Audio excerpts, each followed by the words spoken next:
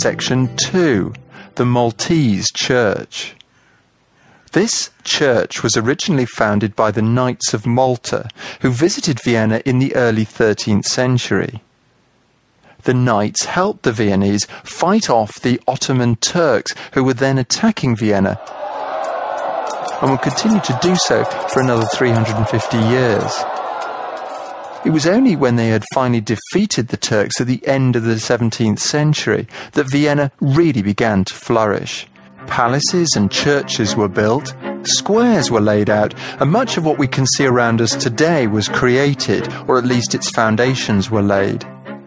The man who finally led the troops to success against the Turkish invaders was Prince Eugene of Savoy, and his winter palace is the large building that you can see to the right of the church.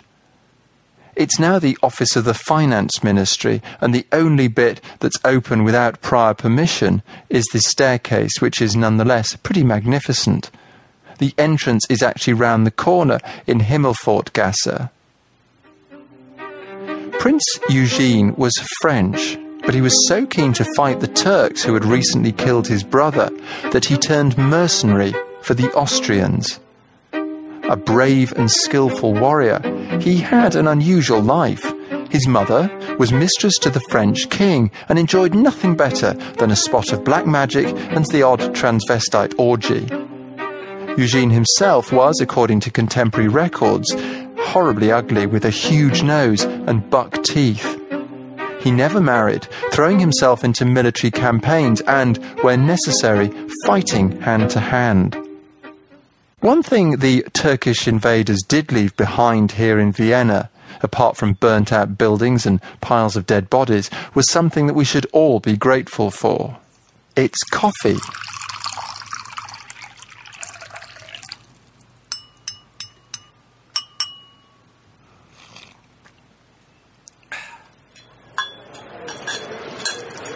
It took the Viennese a while to learn that the way to turn the beans they discovered into a delicious drink was to roast them.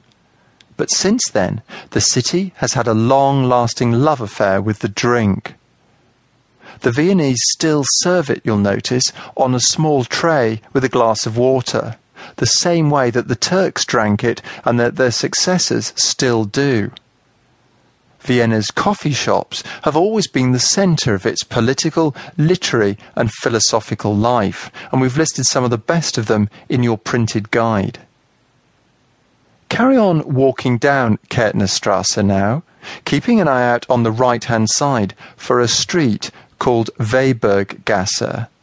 That's Weiberggasse, Weibergasse.